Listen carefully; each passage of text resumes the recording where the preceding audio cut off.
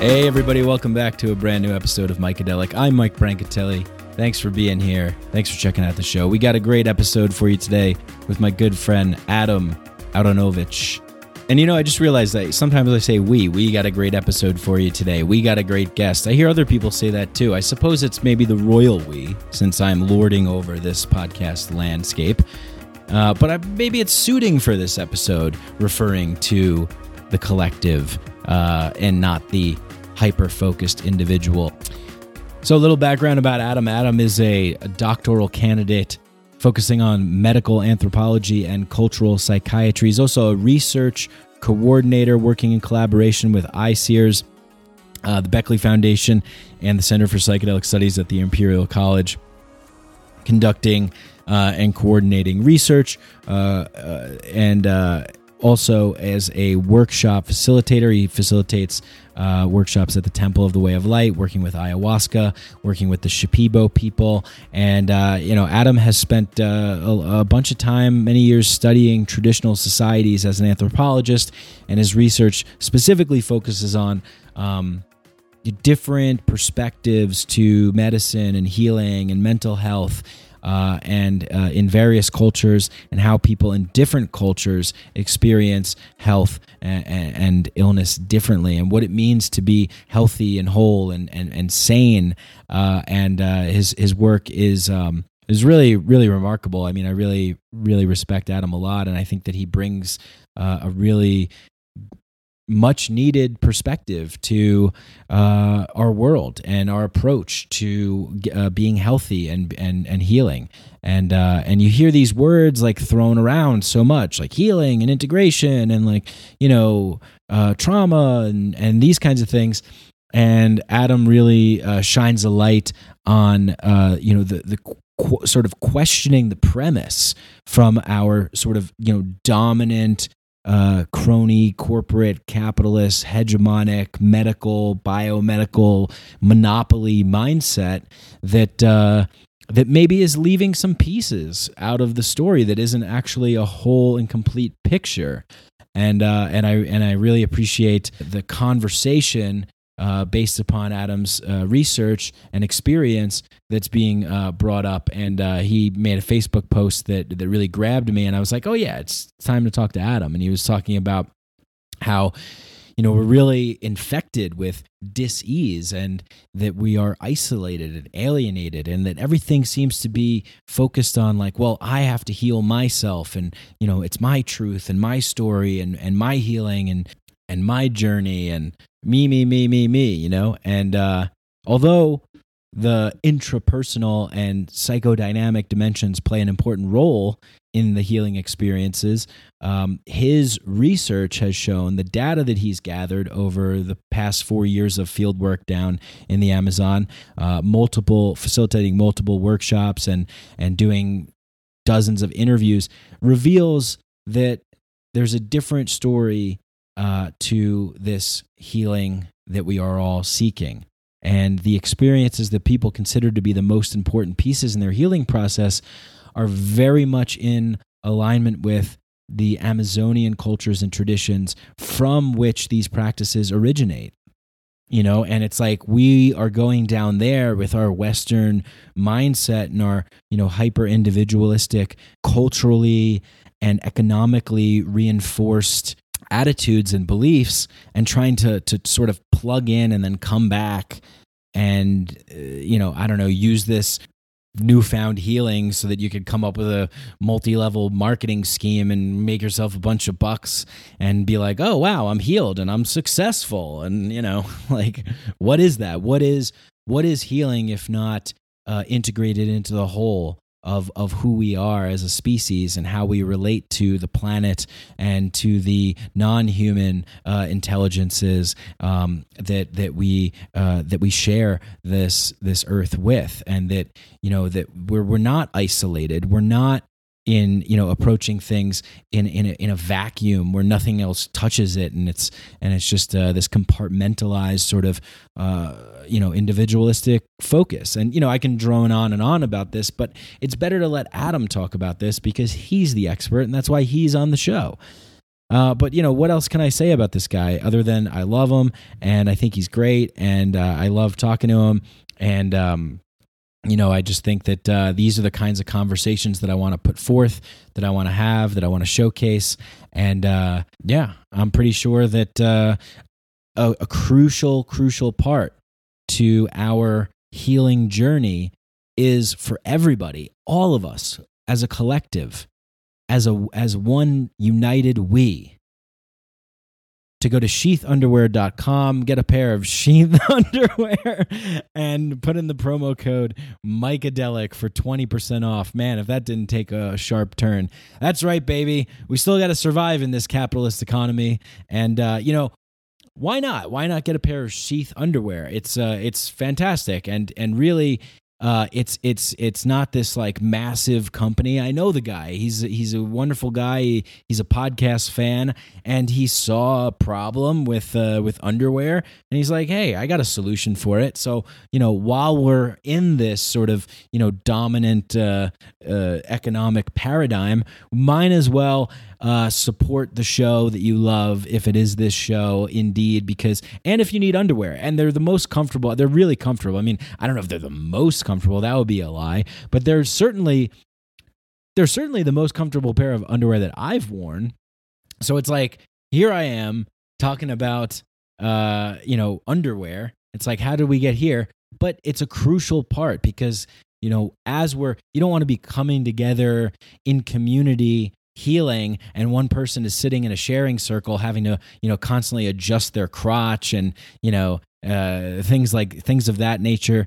So you get a pair of Sheath underwear, go to sheathunderwear.com, put in the promo code Micadelic, you get 20% off. Super comfortable underwear, just like moisture wicking technology, silky smooth, and it's got the pouch compartments that separate your man parts. They also make underwear for women as well. I don't know if there's pouches involved with that. I suppose if you have a large labia, they can maybe have a pouch there. I'm not really quite sure. I haven't investigated that. So Sheath does not endorse that statement. That's just me going off on my own, just trying to be humorous here.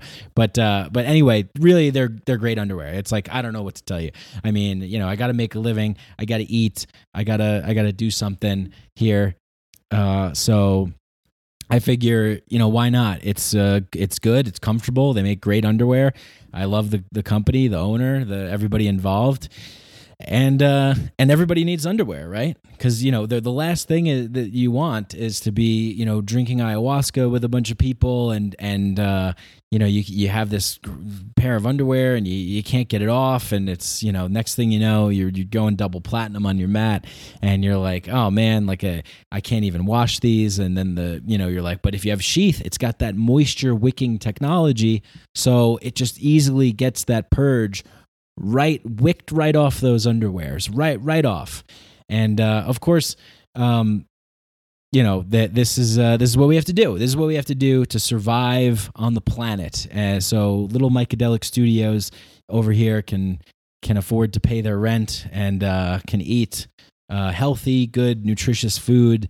And I don't know. But anyway, if you need underwear, it's a great product. Sheathunderwear.com.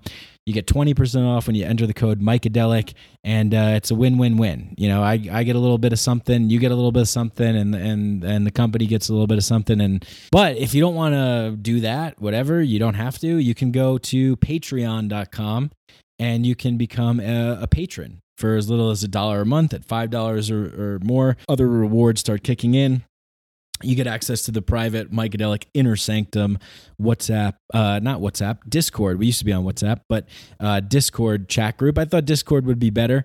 And there's bonus episodes and all kinds of things like that. So consider being a patron. If you don't want to do any of that stuff and you enjoy the show and you've never done anything to whatever, show that you support the show or whatever, you could go to Apple Podcasts, just click 5 stars, boom, that's it. That's good. That's good for us over here at Micadelic. And hey, if you don't want to do that, just tell people about it. Tell your neighbors, tell plants in your garden. I'll gladly take on plant listeners. Anybody, just, you know what to do. You don't need me to tell you. You know what to do when you love things. And yeah, cool. Just big shout out to all you that do all those things. Really appreciate you. Love the support. That's what keeps this little engine keeping on trucking. Whew.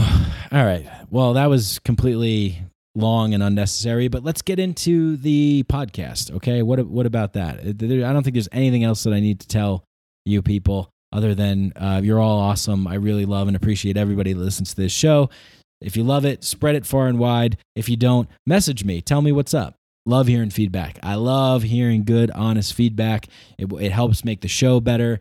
It helps me get in touch with you guys and kind of take the pulse of the audience, what you guys are thinking about and things like that. And when you become a patron, you know, I want to develop more of a community here. So we're going to be getting Zoom calls together. We're going to be getting more of a community discussion going on, because I do really want to make this show more of a we and not just an I.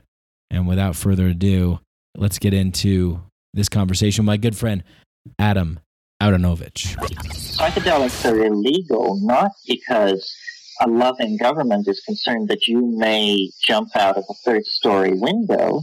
Psychedelics are illegal because they dissolve opinion structures and culturally laid down models of behavior and information processing. They open to us the possibility that everything we know is wrong. We don't need new laws that control our consciousness and rigidly place it in a prison. Cognitive liberty. The fact that as adults, if we're not hurting anybody else, we should have the right to explore the contours of our own consciousness without any mediation or legislation on the part of somebody else. Reject authority. Authority is a lie. Words of perception. Information is power, but we have to seize the opportunity. The opportunity.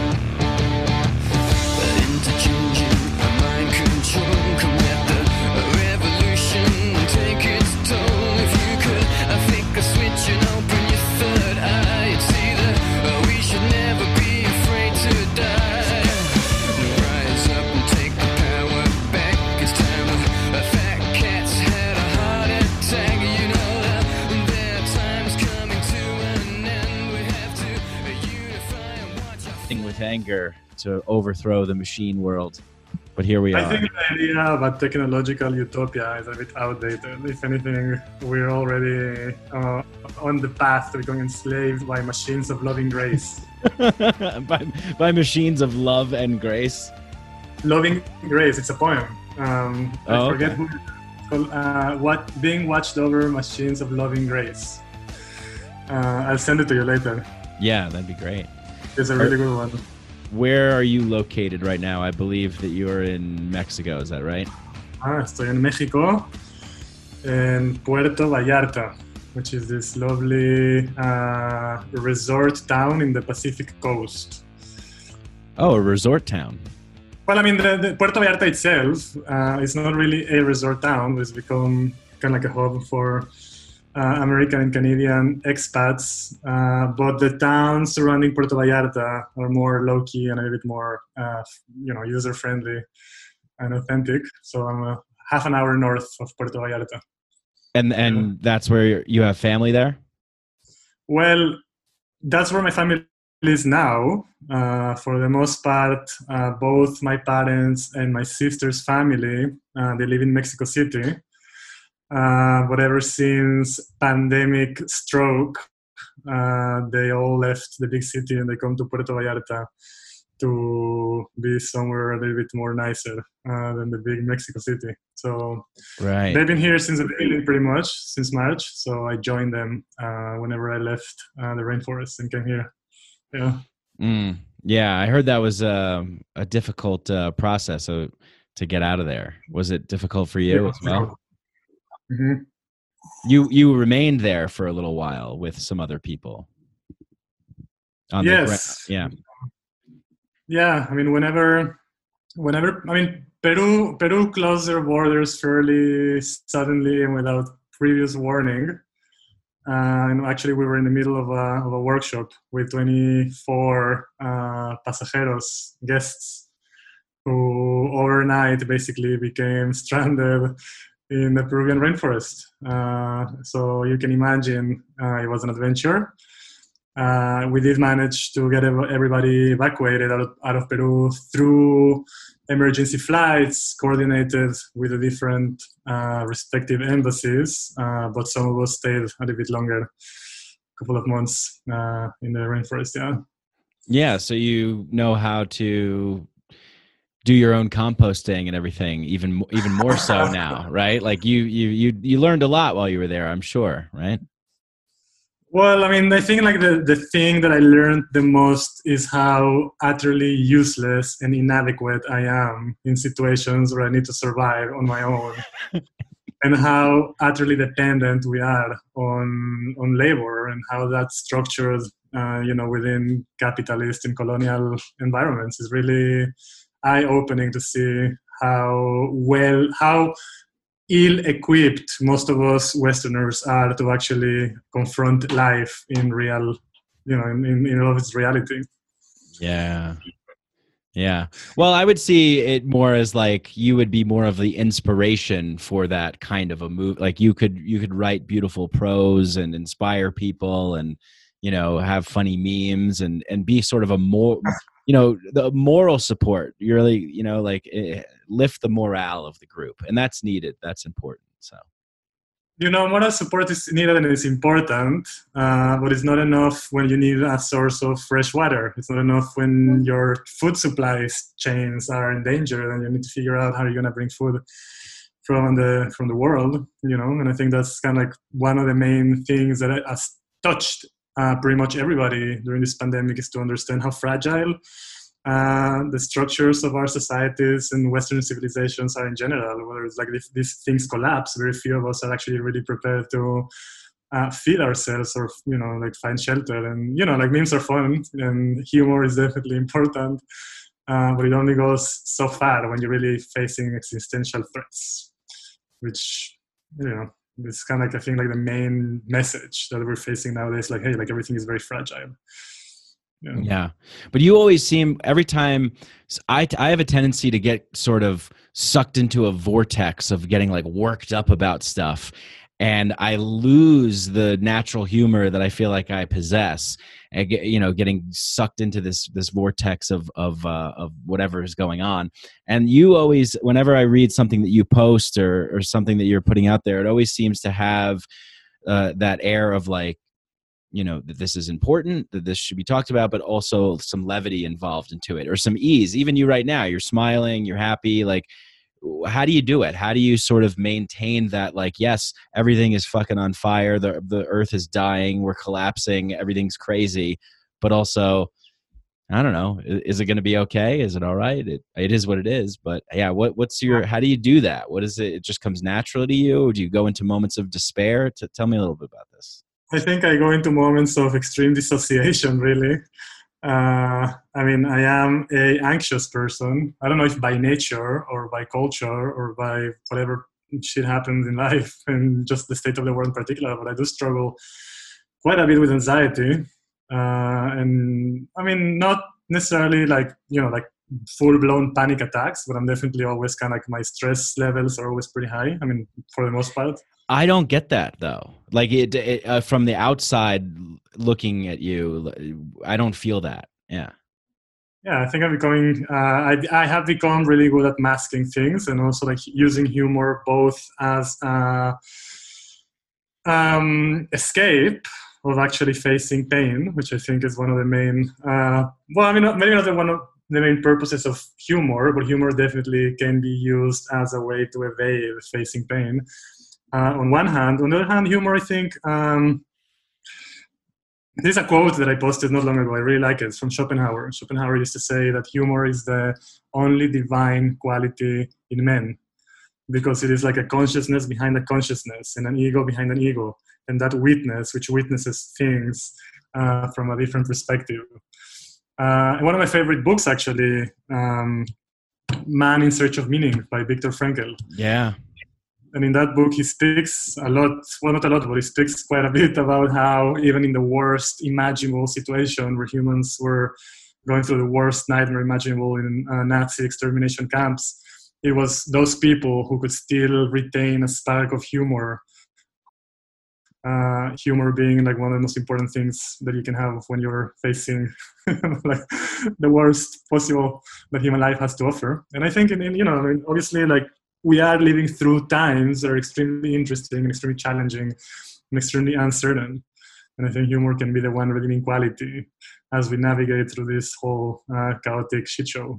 You know? So, I try to stay balanced within my own pain and my own anxiety and my own existential fears, but at the same time, also taking things lightly. By the end of the day, I think this is where philosophy or spirituality or religion or any of those millions of different isms and ideologies and approaches that people have developed throughout history, they were, like they all have the same purpose, which is to allow people to face uncertainty and to face the terror of being alive by having some comfort. There's some greater picture, there's some greater story, there's some greater narrative, and that everything that happens in this plane is sort of like, okay, it gets minimized when you contrast that to the greater picture. I mean, I personally don't find much comfort in spirituality or religion or any of those things, but I do find some comfort in existentialism, for example.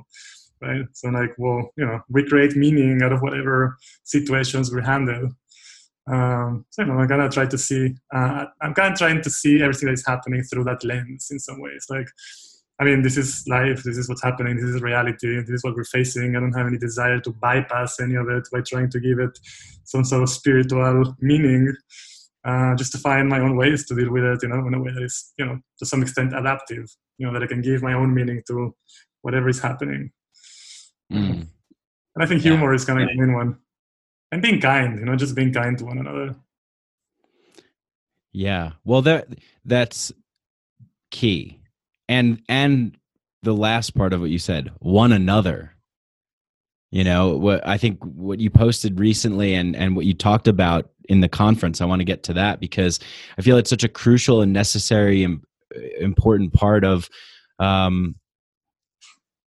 living life, is like being with others that sort of have a shared meaning in the perspective of approaching the world and how to sort of congregate and laugh and love and we don't do that in a vacuum, and it doesn't happen in isolation.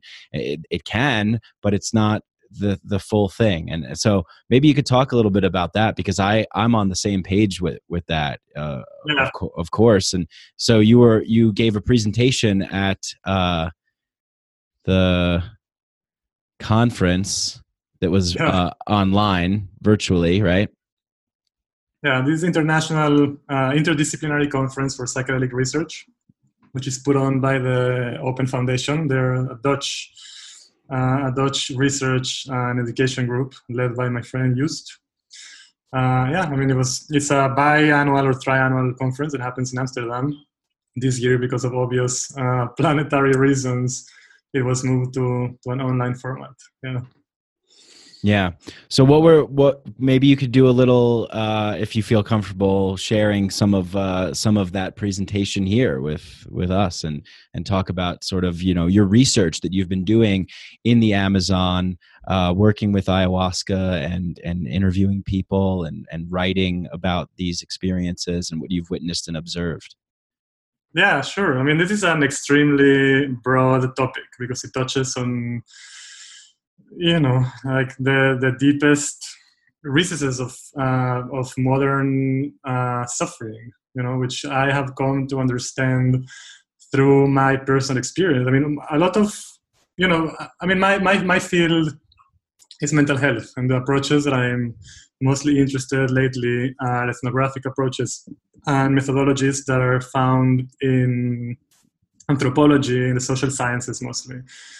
Which tend to be very personal because you bring your own subjective experience to it always. You see, it's kind of like an interpretive frame that draws from your own subjective views about things. So I draw a lot from my own life in how I approach my research. Like every research project I've always felt is inherently biographical. Yeah, we're always researching whatever it is that we personally care about for whatever reason. And I didn't know this when I first started getting interested in these things, but I didn't understand, how lonely I was and how disconnected I felt from any meaningful sense of community. And at some point, when that became like a very felt reality to me, then obviously it also translated to my research. And then I started getting that validation from listening to other people's stories. Since I have been down in the rainforest, I have interviewed probably around 110, 120 people who have just finished an ayahuasca workshop. And like my interviews, whenever I interview people, I don't really have like restructured interviews. I don't have like a script that I follow. Like I want you to answer question A, question B, question C. Yeah, me neither. Yeah. I guess you and I do very similar things in many ways. From a more structured perspective, in anthropology, it's called a semi-structured interview, because pretty much what I'm really interested in is to get people's experiences in their own words. I would frame some issue that I want, to talk about, and then I allow people to tell me whatever it is that they want to tell me using their own words, their own narratives, and then slightly I direct them to specific things if I find that they're particularly interesting. One of the main questions that I would oftentimes ask people is, what was the most beneficial, or what were the most important insights that you received or that you left from your ayahuasca workshop? The first research project that I was doing, I'm still doing it, is a collaboration with ICEERS. ICEERS, for whoever is not familiar with, is the International Center for Ethnobotanical Education, Research and Service, which is one of the main bodies in the psychedelic scene nowadays that promotes psychedelic research and so on. So we were particularly interested in the therapeutic potential that ayahuasca has in relation to certain experiences of affliction. Specifically diagnosis, not clinical diagnosis, but experiences that could fit in within a clinical frame of depression, anxiety, trauma, grief. But coming from a relatively medicalized culture, we tend to think in terms of like substance, affliction, this treats this, how it's like perfect correlation between like what this substance does for a particular experience. So, I would ask things like, how do you think ayahuasca is helping you with your anxiety? Or how do you think that ayahuasca is helping you with your depression? And then people will be like, oh, like this happened or that happened. But the more experience that I had, both interviewing people, but also working, like facilitating workshops and just being in that environment, I started to see, hey, like this is, this is like pretty obvious to a lot of people, and it's pretty obvious to me now. But as a researcher, and as like from the framework of a researcher who's trying to figure out substance A, affliction B, what's the correlation, it became evident that ayahuasca is not just ayahuasca. There's a whole setup of interventions. There's a social, environment. There's a cultural narrative. There's a certain story that we're telling people about, like, hey, like when you come to the jungle, this is what's happening. This is how things work. This is what you might experience. There's the environmental aspect of being in the jungle. So there's all of these different variables that have, something to do with ayahuasca, but it's not. Ayahuasca is not an isolated thing. It has context. There's a narrative behind it. There's an environment behind it. There's a social group behind it. There's a group dynamics behind it. So, when I would ask people this question, like, what were the main insights that you received during your workshop? Or, like, what were the main experiences that you had with ayahuasca?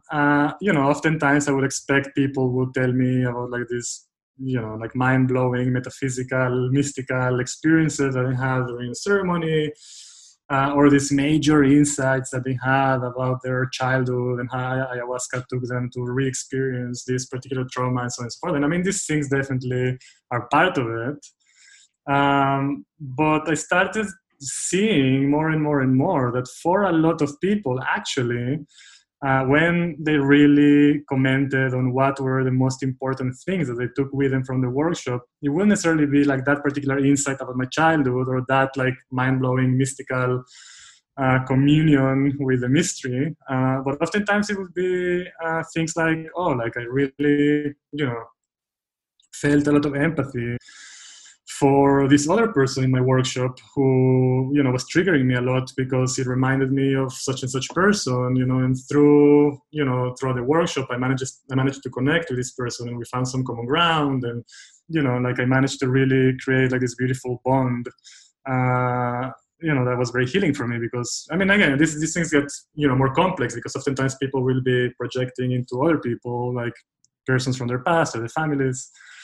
But oftentimes the relational aspect can and often does take precedence over other aspects of the ayahuasca experience that oftentimes we present as being of more primary importance, right? Like we have a very, very strong emphasis nowadays on healing, and healing because we come from very individualistic cultures and we adopt frameworks of reference that we know from our Western healthcare systems, which are very individualistic, or even from kind of like these new spiritual frameworks that emerge from New Age culture, where it's this hyper focus on the individual and this obsession with the self. And it's always about, my healing process, my personal work, like my analysis of whatever happened, and so on and so forth. Yeah, I want to heal all of my demons so that I can go back to the Bay Area and Silicon Valley and develop an app that's going to get everybody addicted to it.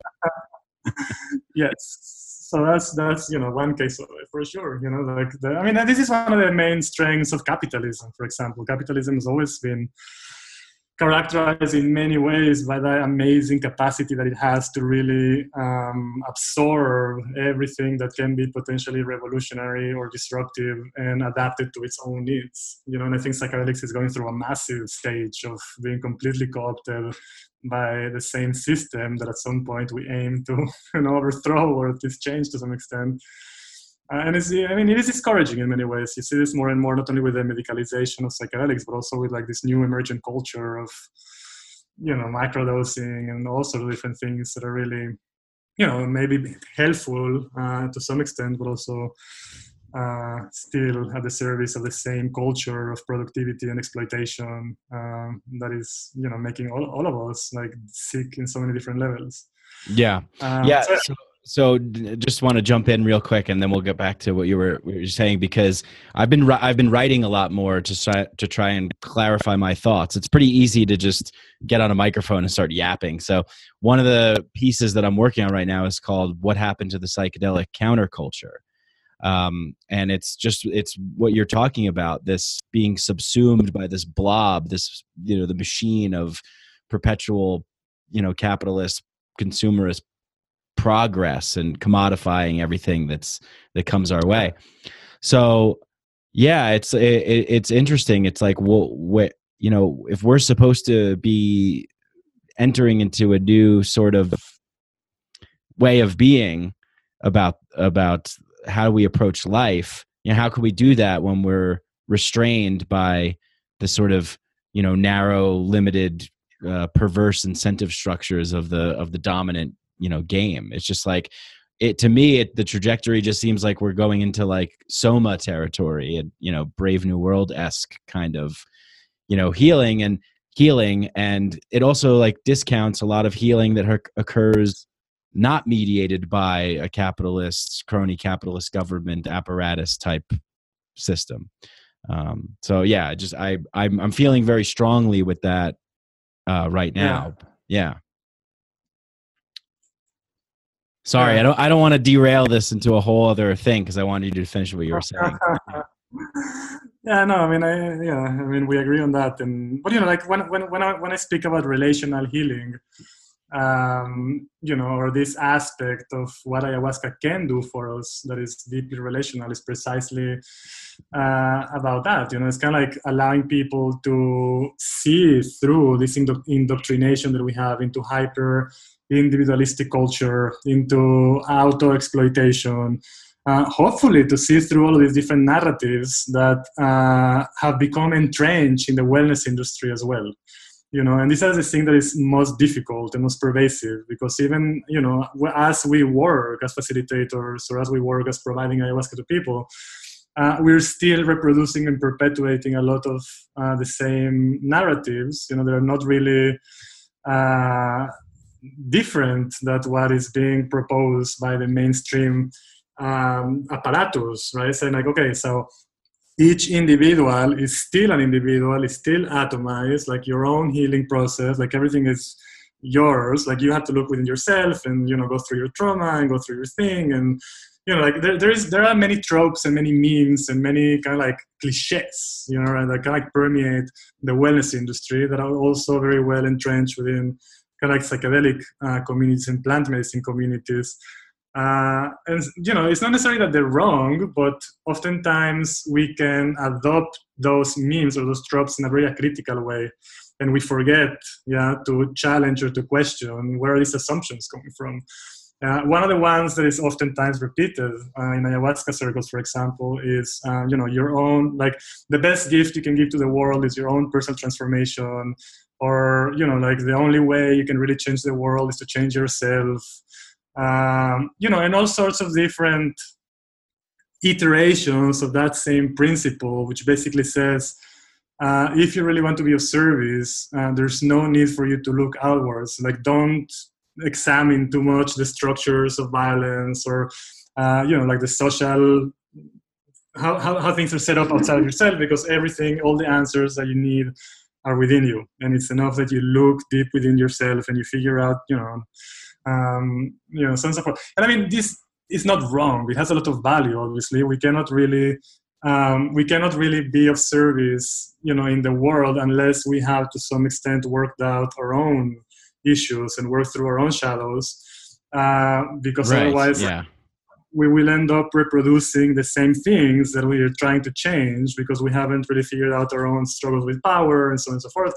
I mean, the history of the world is a history of, failed revolutions to some extent, precisely because of that. Like you have like a authoritarian tyrant regime, and then you have like this other group who is like opposed to that tyranny, and then like, oh, we're gonna change the world, and we're gonna and what ends up happening more often than not, or usually always, is that whoever were the underdogs and the revolutionaries and the freedom fighters, whenever they go back to power or whenever they reach power, they oftentimes turn the same, if not worse, than what the previous oppressors were.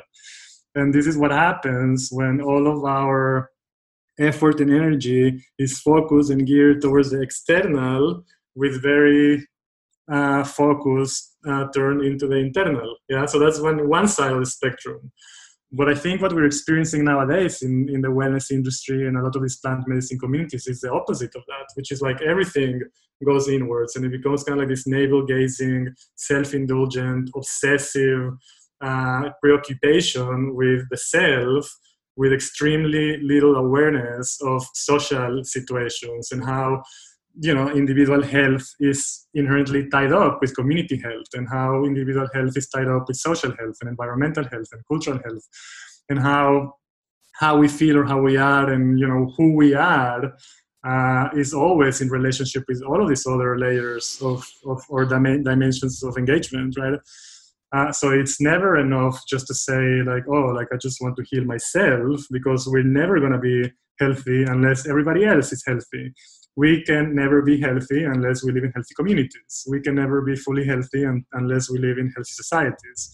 We can't really be healthy individuals if we live in extremely unhealthy cultures. I mean, you live in the US, I don't need to tell you about it, but when you walk in the streets of whatever American city and you're bombarded 30,000 times a day with advertisements basically telling you how inadequate you are and how ugly and fat and dumb and how you need that service or that product or that thing. So this consumerist culture that we're so deeply seeped into creates this existential vacuum, right, that prevents us from really being healthy, because it is always constantly creating this need for us to feel that with something else. So how our cultures are, how our media is, it's very difficult to be a healthy individual if you can't escape the constant bombarding of a completely shattered, corrupt apparatus of media that is basically a propaganda establishment, right? So all of these things are important. Environment is the easiest one. Can we really expect to be healthy individuals if the water from the rivers is polluted, if all of our crops and food is completely sprayed, with chemical toxins and so on and so forth. So the health of the individual is always intertwined with the health of the community, the health of the society, the environment, the culture.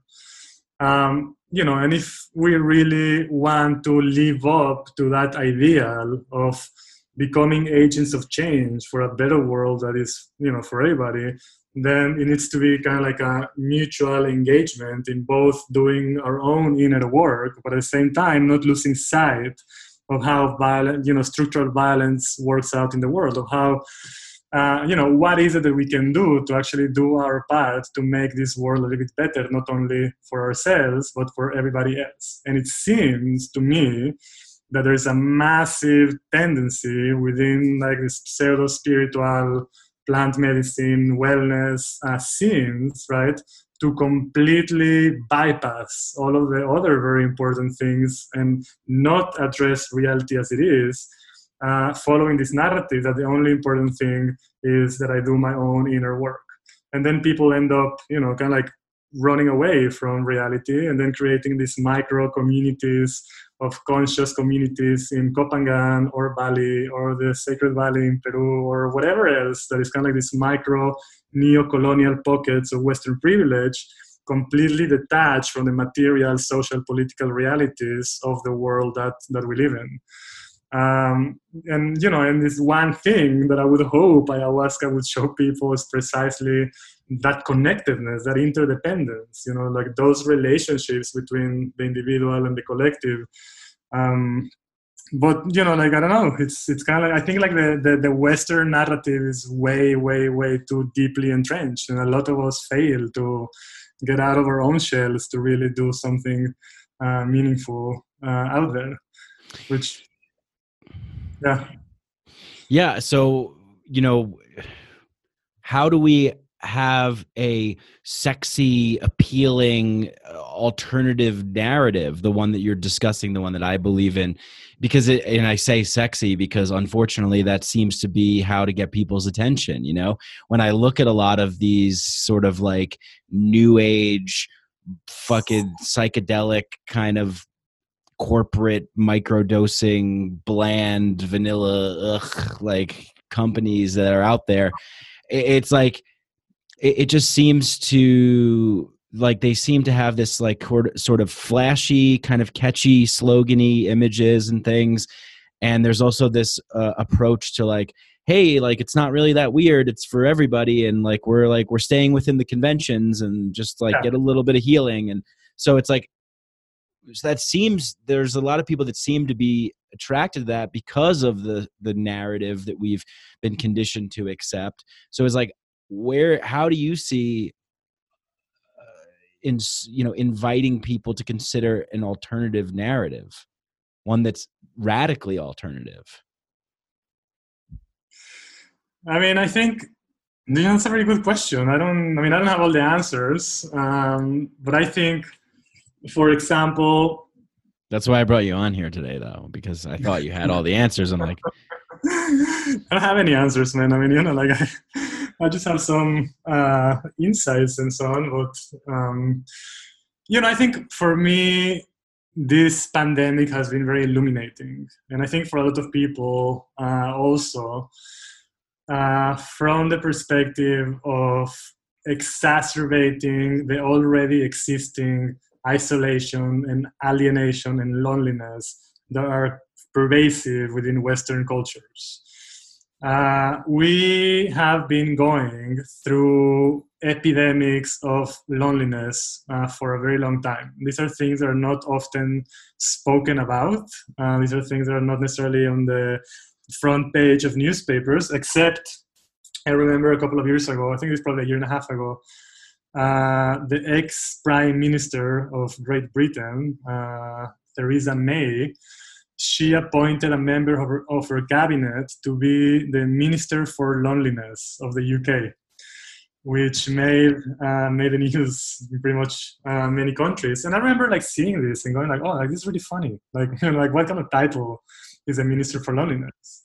But when you look at the statistics and you see, like the numbers of people who feel extremely alienated and lonely in most Western cultures, I mean, this is extremely disconcerting and very discouraging.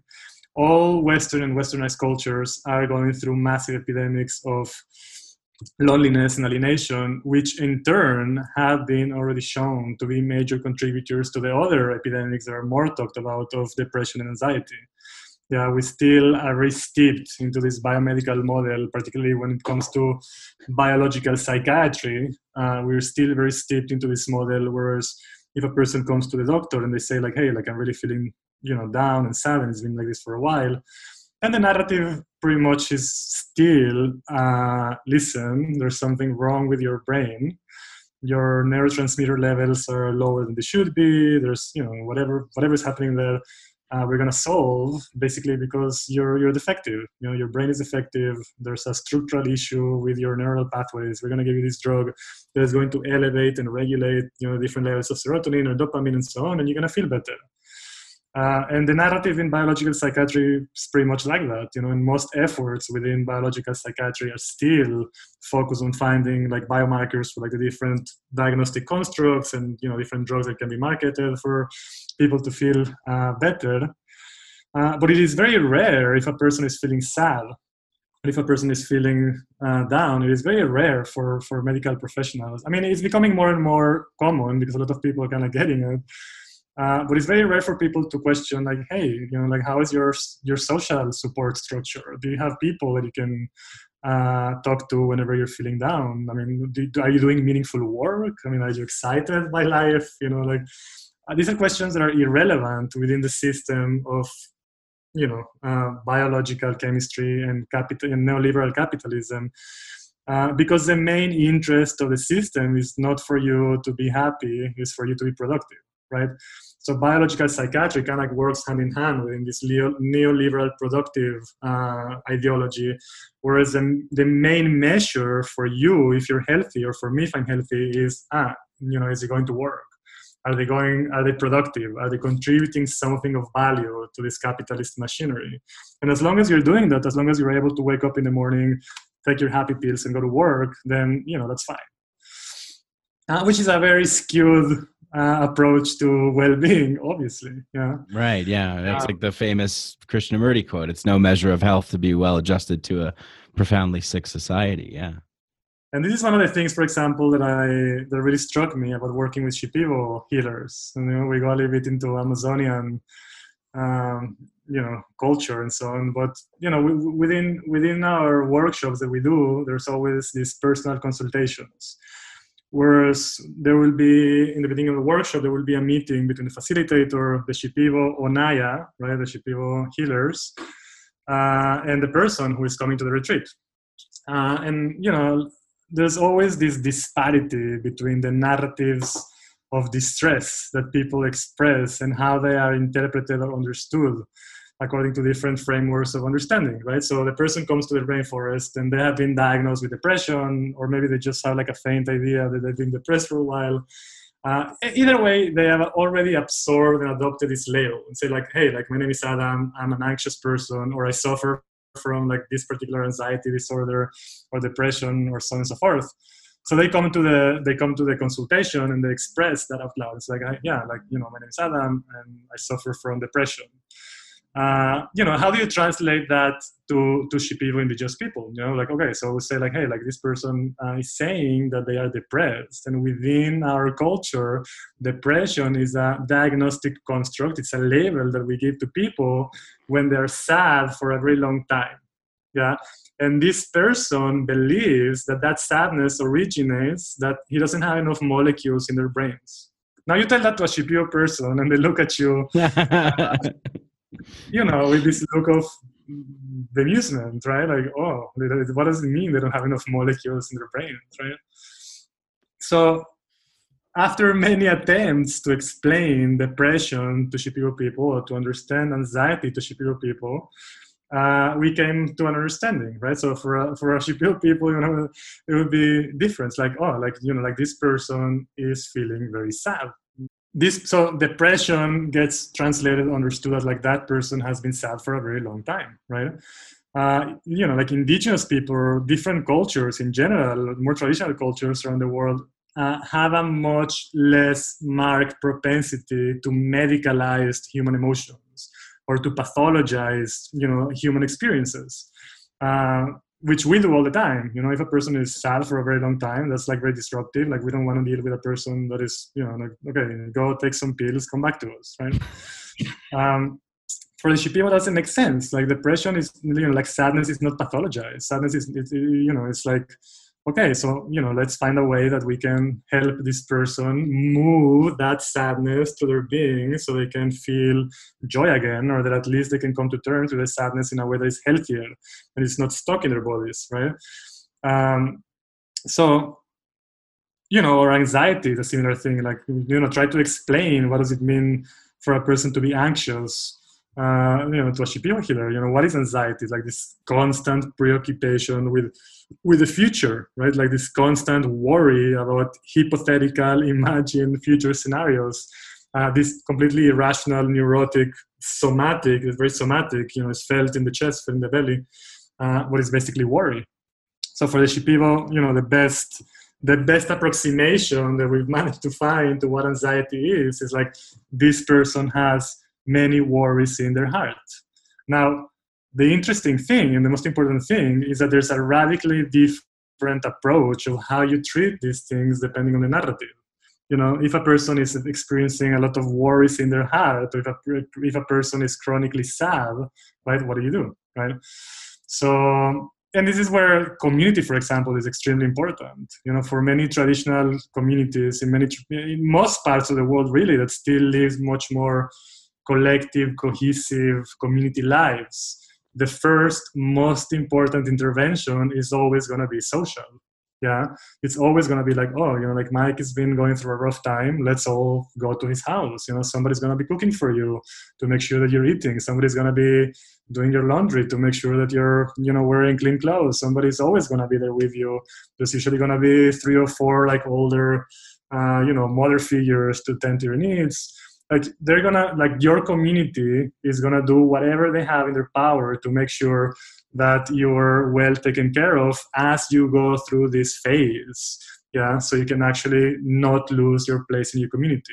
Like, hey, like we're here for you. It doesn't matter if you're sad for 1 week or 2 weeks or 3 weeks. You're still part of us. We love you. We're gonna make sure that you're as comfortable and taken care of as possible as you go through this episode. Yeah, but we have completely lost that dimension of communal caretaking in most Western, extremely individualistic, productive societies.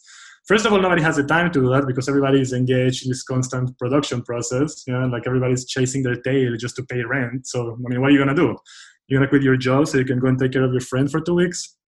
It's unimaginable, right? These are one of the main aspects of community life, is that there is that structure of support, that things don't have to be externalized or professionalized. Like in the West, we have this idea that if you're struggling with your mental health, you need to pay somebody external to go and tell them your life. So you have somebody to listen to you and maybe, provide some input or mirror some things that you say. We call these people psychiatrists or psychologists or therapists, and it's become so institutionalized that we don't even notice how ridiculous that is. Like how bizarre is it that you're struggling because you're sad, or you have a lot of worries in your heart because you can't pay rent, or because you're going to be evicted, or because whatever reason it is that is, and you have to go to a stranger to tell them your woes so they can hold space for you. Like in most of the world, and for 99% of human history, those roles haven't been specialized. They haven't been externalized. Those are roles that are taken care of by the community. You're feeling bad. There's people within your community that are not going to charge you money for sitting with you as you tell them why you're worried, or why you're sad, or why you're stressed, or why you're anxious. But this economy of extreme productivity has derived this whole other sub-economy of, like healthcare services.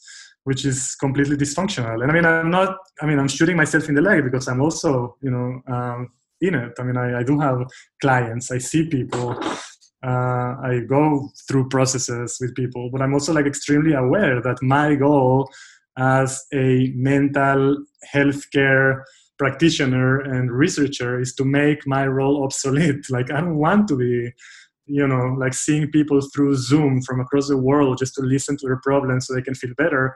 I want them to find a structure of support within their own communities so that they won't need me, that I would be obsolete. And hopefully that should be the goal of any mental health practitioner. It's like, hey, like, it's not about, putting this Band-Aid on the anxiety of that person or the sadness of that person that they feel hurt by a stranger. I mean, how can we help that person, or how can we help, rebuild our communities to the extent that we actually feel supported by our own peers, And I mean, we're very far from it, most of us. It's just, the way that we live, the way that our societies and our economies are structured just makes it, more difficult and more difficult and more difficult for us to really be connected in the sense that we need to be connected with each other to be healthy. So there's no wonder that we're all feeling alienated and lonely and anxious and stressed, because the most important dimension or one of the most important dimensions of being human, which are extremely social animals, is the community.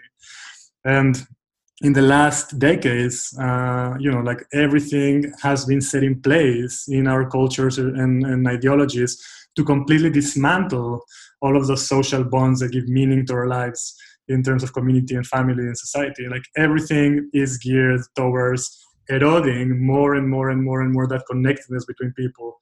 Because by the end of the day, as you isolate and atomize individuals, then people are much more susceptible really to fall into the traps of whatever cultural product is being offered, which in this case is consumerism, for example. Yeah. Or whatever potentially dangerous conspiracy type narrative, which is what we see happening right now, that has always been there, but really also kind of taken off and had more of a front seat notice with the pandemic, or front seat with the pandemic. And that can be very dangerous too, because you now all of a sudden you have people engaged in this sort of, mimetic narrative tribal warfare, sitting in their homes, isolated, and how important is also the physical presence of other people too, just to feel the reverberations of other people's speaking and their sounds and smell, and be in an environment like that. So yeah, it's like it's very troubling. And I thought maybe this pandemic will start giving people insight into new ways of organizing into groups of cooperatives and collectives that can sort of detach in almost like a civil disobedience kind of manner to form sort of new structures. That to me seems like the biggest mind fuck of all. It's like, well, we keep trying to like save ourselves and heal ourselves, but it's always contained within the sort of boundaries and borders of approved behavior and thought and action and values and ideology. So it's like, you escape from drowning, and then you make it past the water, but now you're in a chamber of poisonous gas, and you're like, oh Jesus, like, how do I get past that? And then you're into a realm of fire or whatever. So it's like, you know what I'm saying? Like, I feel like there needs to be a total disruption to mainly the economic system, right? Because that's the main dominant mode that requires people to conform to it, and that's the main dominant environmental structure that's producing a lot of depression and anxiety, I would argue. Like, do you think that that's true? Yeah, absolutely. Yeah. I think there are a lot of good things that are happening. Within the whole, kind of like shit show that is around us. I have seen and witnessed and participated in many really beautiful initiatives where people really come together to, like, co-create. It's kind of like a very more like grassroots, bottom-up initiative. Yeah. All right. We gotta freeze. All right. Now you're back. Okay. top down grassroots effort. Yeah. Bottom up. Yeah. Like really like people self-organizing, saying like, hey, like, like this is happening, even if it's just like very small scale, like, let's make sure that, and like here where I am in Puerto Vallarta, this is a tourist town. This is a town that lives off tourism.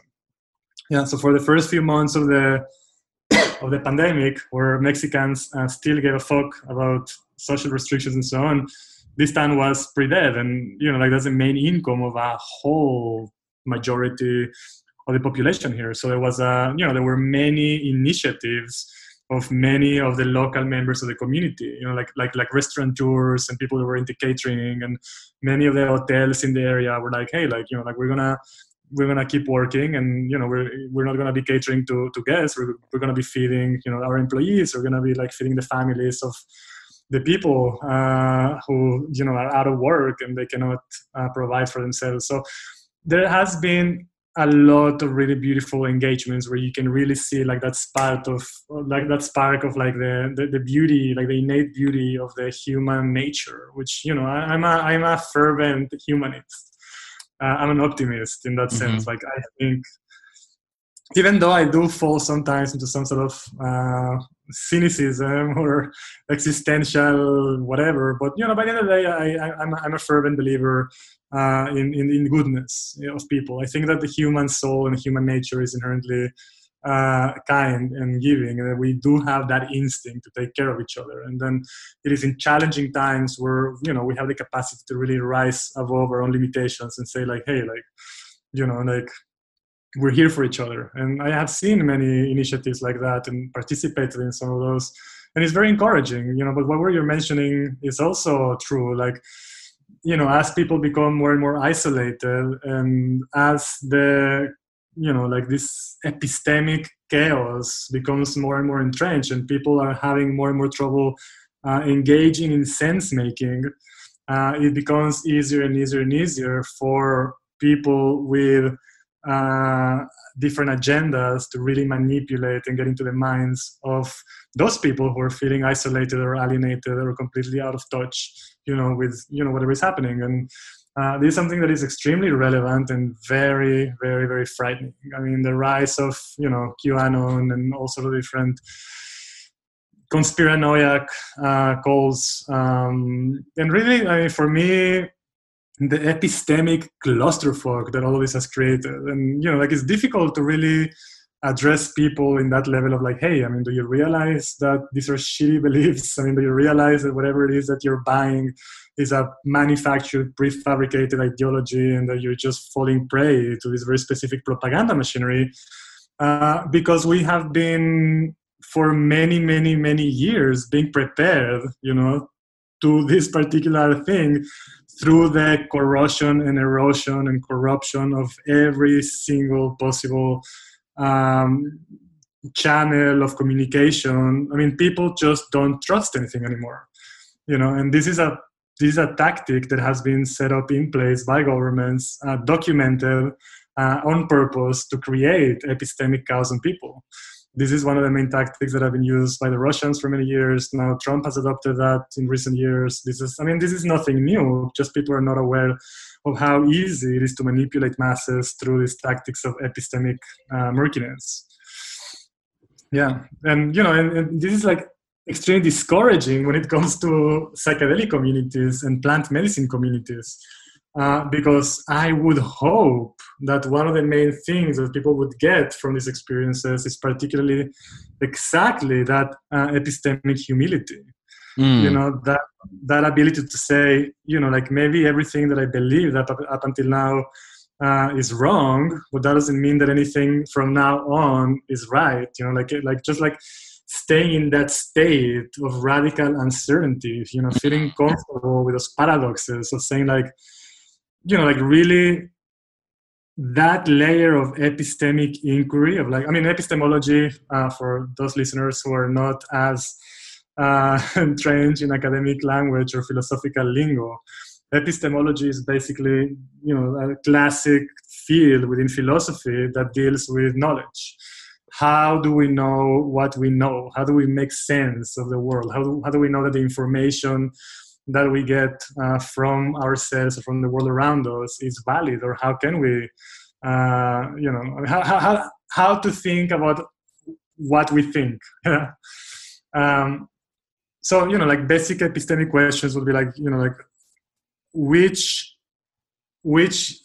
channels of knowledge or which channels of information are valid? How can I validate my insights or my ideas or my opinions and so on and so forth? And for the most part, what I found is that psychedelics can have a very strong power in planting that seed of doubt in the minds of people. Like, hey, maybe everything that I think that I know, everything that I cherish is just true, and maybe it's not. Like maybe I've been fallen prey to a propaganda machinery of this one or the other one, or so it is discouraging to some extent to see a lot of my peers and a lot of people within these communities it's like community is also like a very loose word in this regard, because there isn't such a thing as community. It's just loosely affiliated people with similar interests. Right. Community, it's just kind of like a euphemism, but it's not really helpful. And it's, but people that have been years in this world of plant medicine, people that have been years in psychedelic communities, and they're still falling prey to believing what they think. There's like Robert Anton Wilson is one of my favorite thinkers, and me too. He developed this model that I really like, which he calls it multi-model agnosticism, right? Which is basically like, hey, like don't believe everything you think. Just like question your assumptions, question everything, your opinions, every piece of information that comes through, like, it's just like a clusterfuck of epistemic chaos, like this murkiness of like, how do we know what we know? How are we making sense of the world around us? Who are we listening to? Who is telling the truth? And particularly both with QAnon and, with the clusterfuck of coronavirus, which is also like an issue in itself, the majority of people have very little trust in institutions. So it's no surprise that the majority of people are like, we don't believe the official narrative, which, and rightfully so, like there's a lot of holes in it, but there are some or many holes in official narratives. It doesn't mean that everything is false. It doesn't mean that there's some ulterior motives by some shadowy elite to implant chips or, 5G antennas or whatnot. It's kind of like this very, very, very complex interaction between different ways of making sense of things. And we're just, we're in the midst of that chaos. It's been extremely interesting, but also very concerning to see how people react to this uncertainty, to this, epistemic murkiness. Yeah. Well, what you just said is really, really cool, because I had always thought in those realms as well. Like, for example, let's just use like 9/11 for an example, right? So like there's like, okay, so it was an inside job. It was all done, in this way. There's even more extreme narratives that are like planes never hit the building. There were holograms and, all this kind of crazy stuff. But let's just say that was true. So what would be the result of that? Well, probably something similar to like what we've seen play out. Now, let's just say that that's totally not true, and the official narrative is exactly what happened. Well, what have we seen from that official narrative? The same exact thing that would play out. So it's like, no matter what, it seems like it's almost like it's irrelevant, but I don't want to say that it's irrelevant not to know what's really going on. But I also think that no one is capable of knowing what's really going on because it's so complex. But also, it's just that, to me, the most concerning thing is how we respond, how we react, and the measures that we take and what we do. And like you said before, sort of exacerbating or expediting this already isolated society to go further into isolation and dependency and individualism and warring with each other. Because who stands the most to gain from that? Yeah.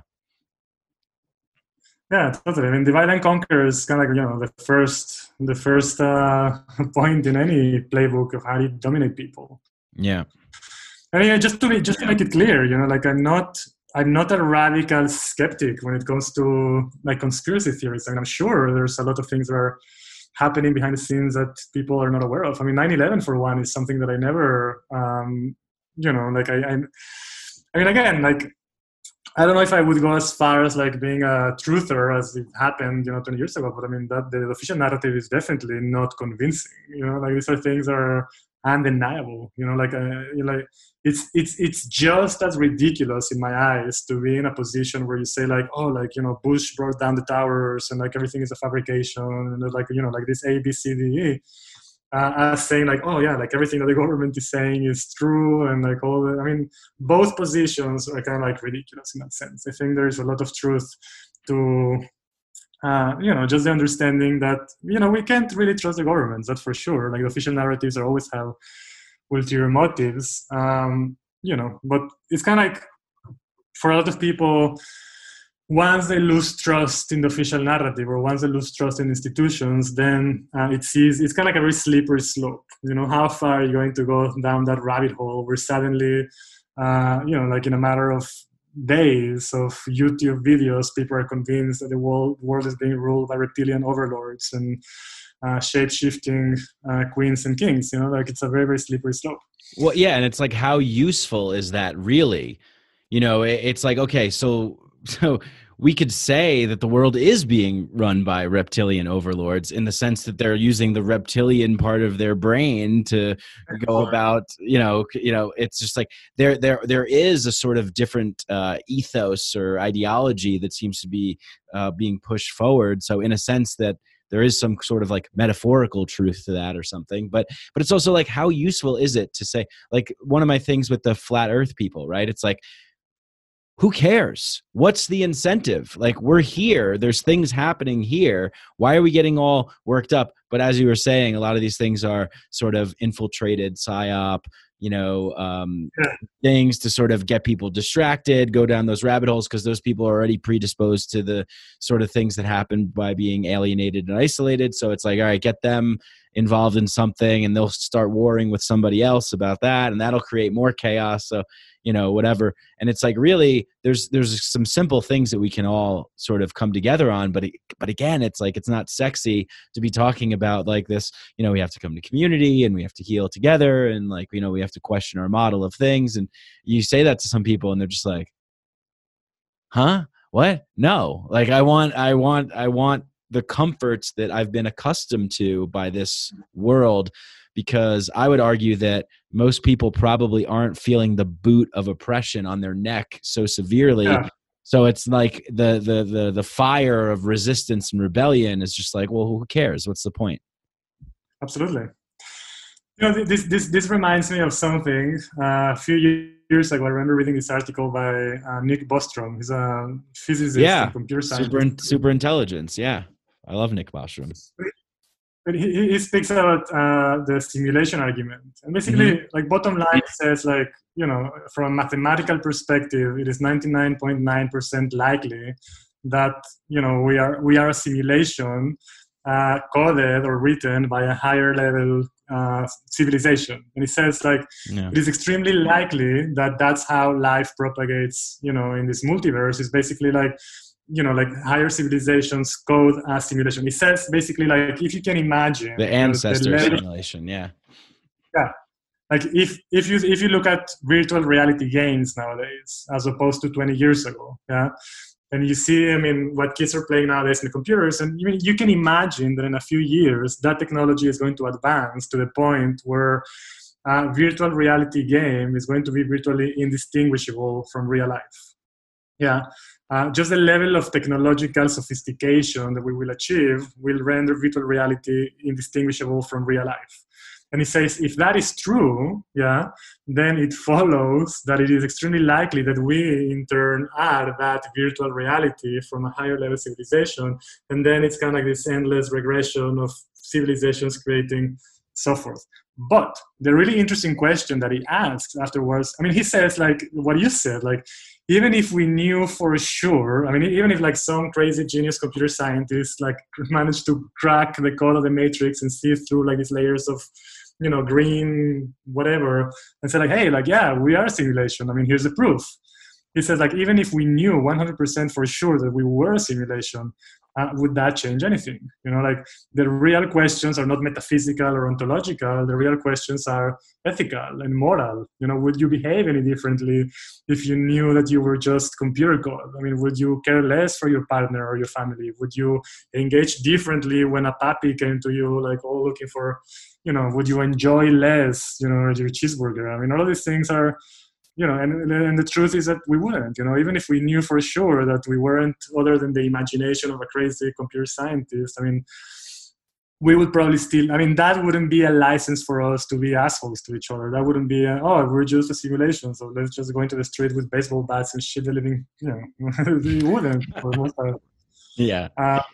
You know, and I think, like, you know, that's the thing, like, you know, like, what are the practical implications of all of these things? And, you know, the answer, I think, for me, it's always been very clear, like, you know, like, whether we are being ruled by reptilian overlords or manipulated by Russian foreign media or just immersed into a, you know, chaotic dream of bad information, you know, what is real for us? What are the things that are ultimately very, very real? And the bottom line is that the only things that are ultimately real for us are our connections to each other, you know, how we feel towards each other, the love that we feel for family, the love that we feel for friends, our pets, our loved ones. I mean, these are the things that are unalienable, yeah, like, they're just not going to change, you know, and given that really the only things that we take with us, or the only thing that keep us moving forward, are, you know, like, that sense of connectedness to our kin, to our friends, you know, to our, you know, global family of sentient beings.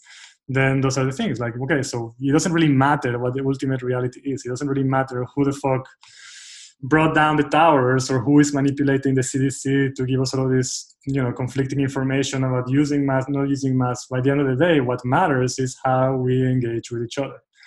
Yeah, like, are we really engaged in nurturing and taking care of our relationships, of being kind to each other, of, you know, supporting each other? And I think this is kind of like the antidote for all of those different things that we've been talking about, you know, that loneliness, that alienation, that extreme, you know, sense of disconnection that we're feeling. And, you know, particularly in Western cultures, I mean, you see something that I noticed, I don't know if this is very relevant, but I'm just going to go again, like, you know, like, I started watching porn when I was 13.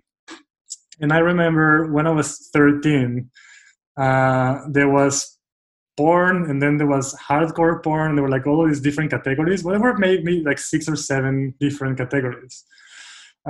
Research purposes nowadays, when I did, you know, there's not only there's like 40 different hardcore, you know, not only like the soft porn nowadays is what used to be like the most hardcore porn you can imagine 30 years ago, but the most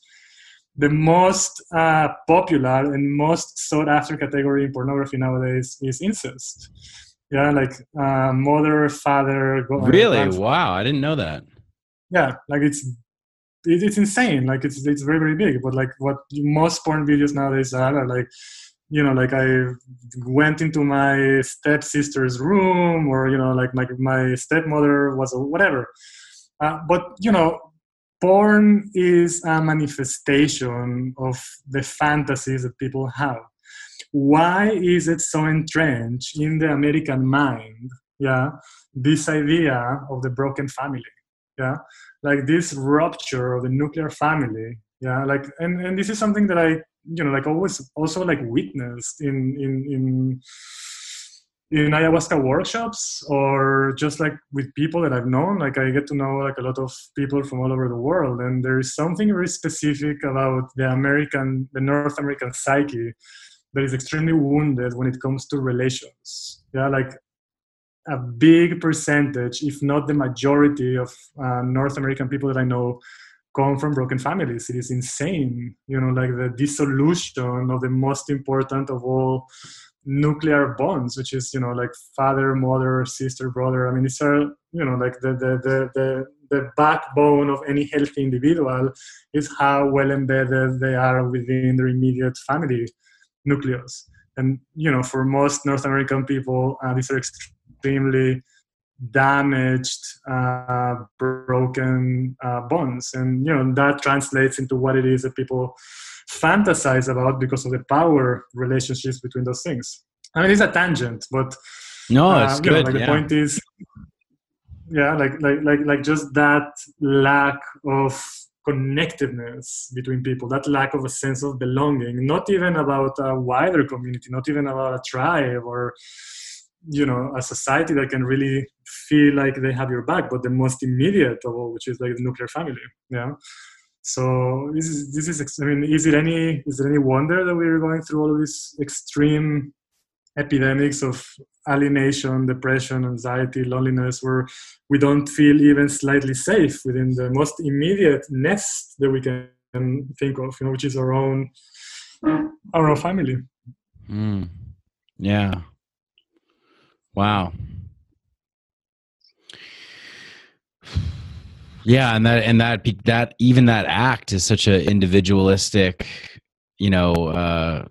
act as well, to be like going onto pornography websites and, sitting there and watching things for hours on end or whatever it is for a lot of people, and just feeling like you get your needs met maybe immediately, but there's this empty, shallow sort of, feeling afterwards. They could never really live up to the real thing. And then it's like, what the hell are you watching anyway?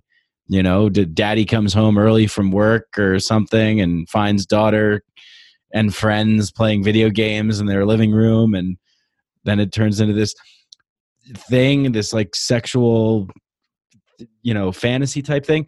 But is it also because it's weird. It's like, it's almost like we live in a repressed society, but we also live in a hypersexualized society at the same time. So it's like maybe this sort of, outward container of suppression and repression and shame and taboo and this stuff sort of pushes and creates this symptom of hyper sexualized, distorted fantasies and things like that as well. Yeah, absolutely. I mean, this comes from the same unmet needs, like the proliferation of pornography. I mean, pornography is free for a reason, like it's not casual that you have free access to, like if a person goes on Pornhub, there's like literally terabytes upon terabytes upon terabytes of any possible genre they can ever dream of. And it's not, I don't remember who was it, probably Jaron Lanier or some of these like virtual theories. They said like, if something is being given to you for free, then you are the product. Yeah. And I think with pornography, it functions like that. I mean, it would take probably many episodes of your pod to really dismantle the damage that pornography has done on the Western psyche, and what are the needs that it's covering up for. But like just from a very, very, very introductory level, I think, that comes from the same basic human need for connection. What is it that we are craving the most? And that is intimacy, authenticity. People are not sexually depraved as a rule, but we use a lot of sexuality has become kind of like this standby, this surrogate for authentic human connections. Yeah, so as you say, like on one hand, we have like this extremely puritanistic, moralistic view of sexuality that comes down from like this Protestant lineage of Judeo-Christian mindfuckery that is kind of like, some of the building blocks of Western civilization, but at the same time, consumer culture and all of this, abundance of things that kind of like puts sexuality in this very ambiguous place where at the same time is hyper available, but at the same time also like hyper pathologized or tabooed. I mean, the fact that there's such a ridiculous and widespread discourse over like, hey, are women allowed to breastfeed in public? I mean, the fact that the sexualization of a breast takes precedence over the feeding of a newborn baby is in itself ridiculous. I mean, it's a symptom of a deeply dysfunctional view, not only of the human body, but about, like sexuality in general. And I think, in a general sense, the reason why pornography is I don't know if you know this, but a few years ago, I don't remember which university wanted to do like the most comprehensive study ever on the effect that pornography had on the male developing brain. So basically, they wanted to do this long-term study comparing the developing brains of male teenagers who were growing up watching pornography versus people who weren't watching pornography as they were growing up, to really see structural changes in the brain. And the results of the study were that they couldn't do it. They didn't do the study because they weren't able to find a control group. They weren't able to find enough males who didn't grow up watching pornography regularly. Wow. Yeah. So that just gives you a taste of the pervasiveness of how this industry is completely taking over not only our view of sexuality, but also how our brains form throughout the formative years and how we grow up. How our brains eventually turn out as adult males, as a result of basically being fed pornography since we were kids. Yeah, but you know, by the end of the day, again, like this is covering up for a very basic human need, which is this need for connection. It's just putting the dopamine and the oxytocin in the wrong impulses, yeah, and conditioning our young developing brains into firing things in certain situations, and not the ones that really promote that closeness, that intimacy, that real human, you know, authentic connection, which is, by the way, what we're craving, you know, even if it's unconscious, even if most people are not aware of it, even like the most basic, you know, macho type, you know, like, by the way, what they're really, really craving is not just another sexual conquest or another, you know, fucking another woman or something. I mean, but, you know, what everybody is craving is like an authentic, intimate human connection. I think like most of us are just unaware of it. So we use whatever surrogate we are given as an outlet. So we, you know, I mean, you jack off and you forget about it for a while. I mean, it doesn't bother you, at least until the day after.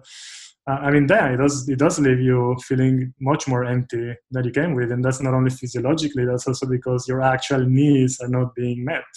You know, what happens after you ejaculate is not that you're, you know, now feeling fulfilled and connected and, you know, gazing into each other's eyes and sharing like this beautiful human moment. It's just like this further sense of isolation and alienation and disconnection, which has become, you know, life for a lot of people. Like, we don't know something else. Right. Wow. Yeah. But again, the same underlying symptom of disconnection from each other, like this constant erosion of our connectedness to each other, like this ongoing, never-ending strive to isolate, separate, and atomize and individualize our experiences into like, hey, like, you know, we glorify the individual. This is something that is also extremely dangerous. And you see this a lot in plant medicine communities. You see this a lot in psychedelic scenes, you know, like the glorification of the individual, you know, the glorification of personal responsibility, the glorification of personal accountability and so on. I mean, these things are important, but they're just a very small part of a much bigger story, which in its essence should be relational. You know, we are not atomized. We're not, I mean, the individual is an abstraction. It's like, if you think about your body, yeah, I mean, you have cells, individual cells. So yeah, I mean, you can think about your body as like, oh, like, you know, there's this tiny individual cell, you know, there's other individual cells, but, you know, like, cells don't function on their own. They're kind of part of organs, they're part of different tissues. They have a function within a much larger organism that needs to be understood in its holistic aspect to really make sense. What happens when one cell decides to go awry and do their own thing, you know, for whatever reason? That's when we get cancer. I mean, cancer is precisely that. Like, you know, like that physical bodily manifestation of cancer is individualism in the cellular level taking to its last consequences. It's like when cells decide, hey, like, we're not going to cooperate, we're not going to participate in this holistic vision of the human body, we're just going to do whatever it is that we want just to reproduce without any concern for our environment, which is going to consume as many resources in this immediate nexus of whatever we are embedded. We're just going to grow uncontrollably until we completely take over the whole organism. So, you know, I mean, this is kind of like a far-fetched idea, maybe, but making that parallel between like the individual process of how cells mutate and create cancerous growth in our bodies to the planetary predicament that we're in, I mean, whoever wants to understand reality as a holotropic or as a holographic universe where every layer of reality refracts and represents like the other layers of reality, I mean, the connection is pretty clear. Like the epidemic, like the rampant epidemics of cancer that we're experiencing too within Western societies might be, like a lower level manifestation of a higher level process where humans are completely reproducing that same process in a planetary level, completely taking over the whole habitat that we share with countless other organisms. So, like that relational aspect, I think, is the crucial one if we really want to transcend whatever shitty situation we find ourselves, both in the planetary predicament of humanity as a whole, but also like in the rampant epidemics of loneliness, alienation, anxiety, depression. I think the key to all of those things is to escape that mindset of like extreme alienation, individualistic thinking, and start seeing how we really embed ourselves better and better within those other layers of interconnected relationships. Starting from the bottom up, like our families, our societies, communities, and environments. Yeah. It's tricky. Yeah. How do we do that? We don't have any templates for it. Well, are you engaging in any kind of, are you living like that right now? I mean, do you feel like, how do you feel with this way of being right now? I mean, I know early on in the pandemic when it was like, all right, we have to be locked down and we have to be separated. Like there was more separation. And then as things sort of, I've been hanging out with people, I've been getting together with people, but, I went to a concert recently and it was a socially distanced concert. And, my friends and I were just very excited to go to a show and see this band that we all love. And it was great. It was in this beautiful area in the mountains and near water, but there was still this feeling inside of me like, oh, I want this to be the full thing. Like I want the audience to be packed and shoulder to shoulder and feeling people's sweat and their breath and like the whole, the energy that the band gets from the audience and the audience gives to the band. And I had just had this like moment of terror of like, oh my God, like this is the world from now on. We're going to be living like this. It's crazy. So there's efforts to sort of like connect, but it's like we haven't really fully connected. Like we need hugs, we need love, we need those things. We need music and we need community. So it's like, how do we navigate that in this time where we're told that being close to other people could be dangerous and that we have to mask up and things like that? It's like where I'm trying to navigate like the level of like what's appropriate and what's not, Yeah, I mean, absolutely. In the beginning of this conversation, I told you that I feel that every research project or, everything that we choose to engage with our research is always autobiographical.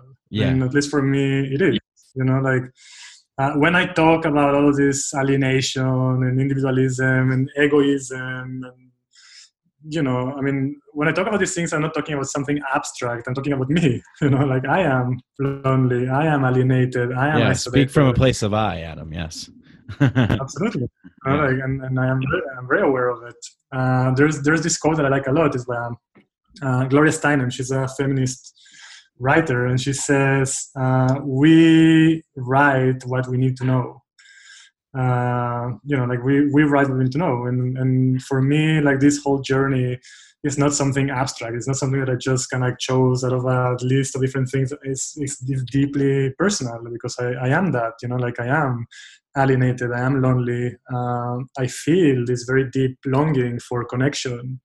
And I have been looking for that in the wrong places for many years in my life. Like I have gone through many phases of trying to fill that void through all sorts of different things that weren't really, filling that. It's been a quest.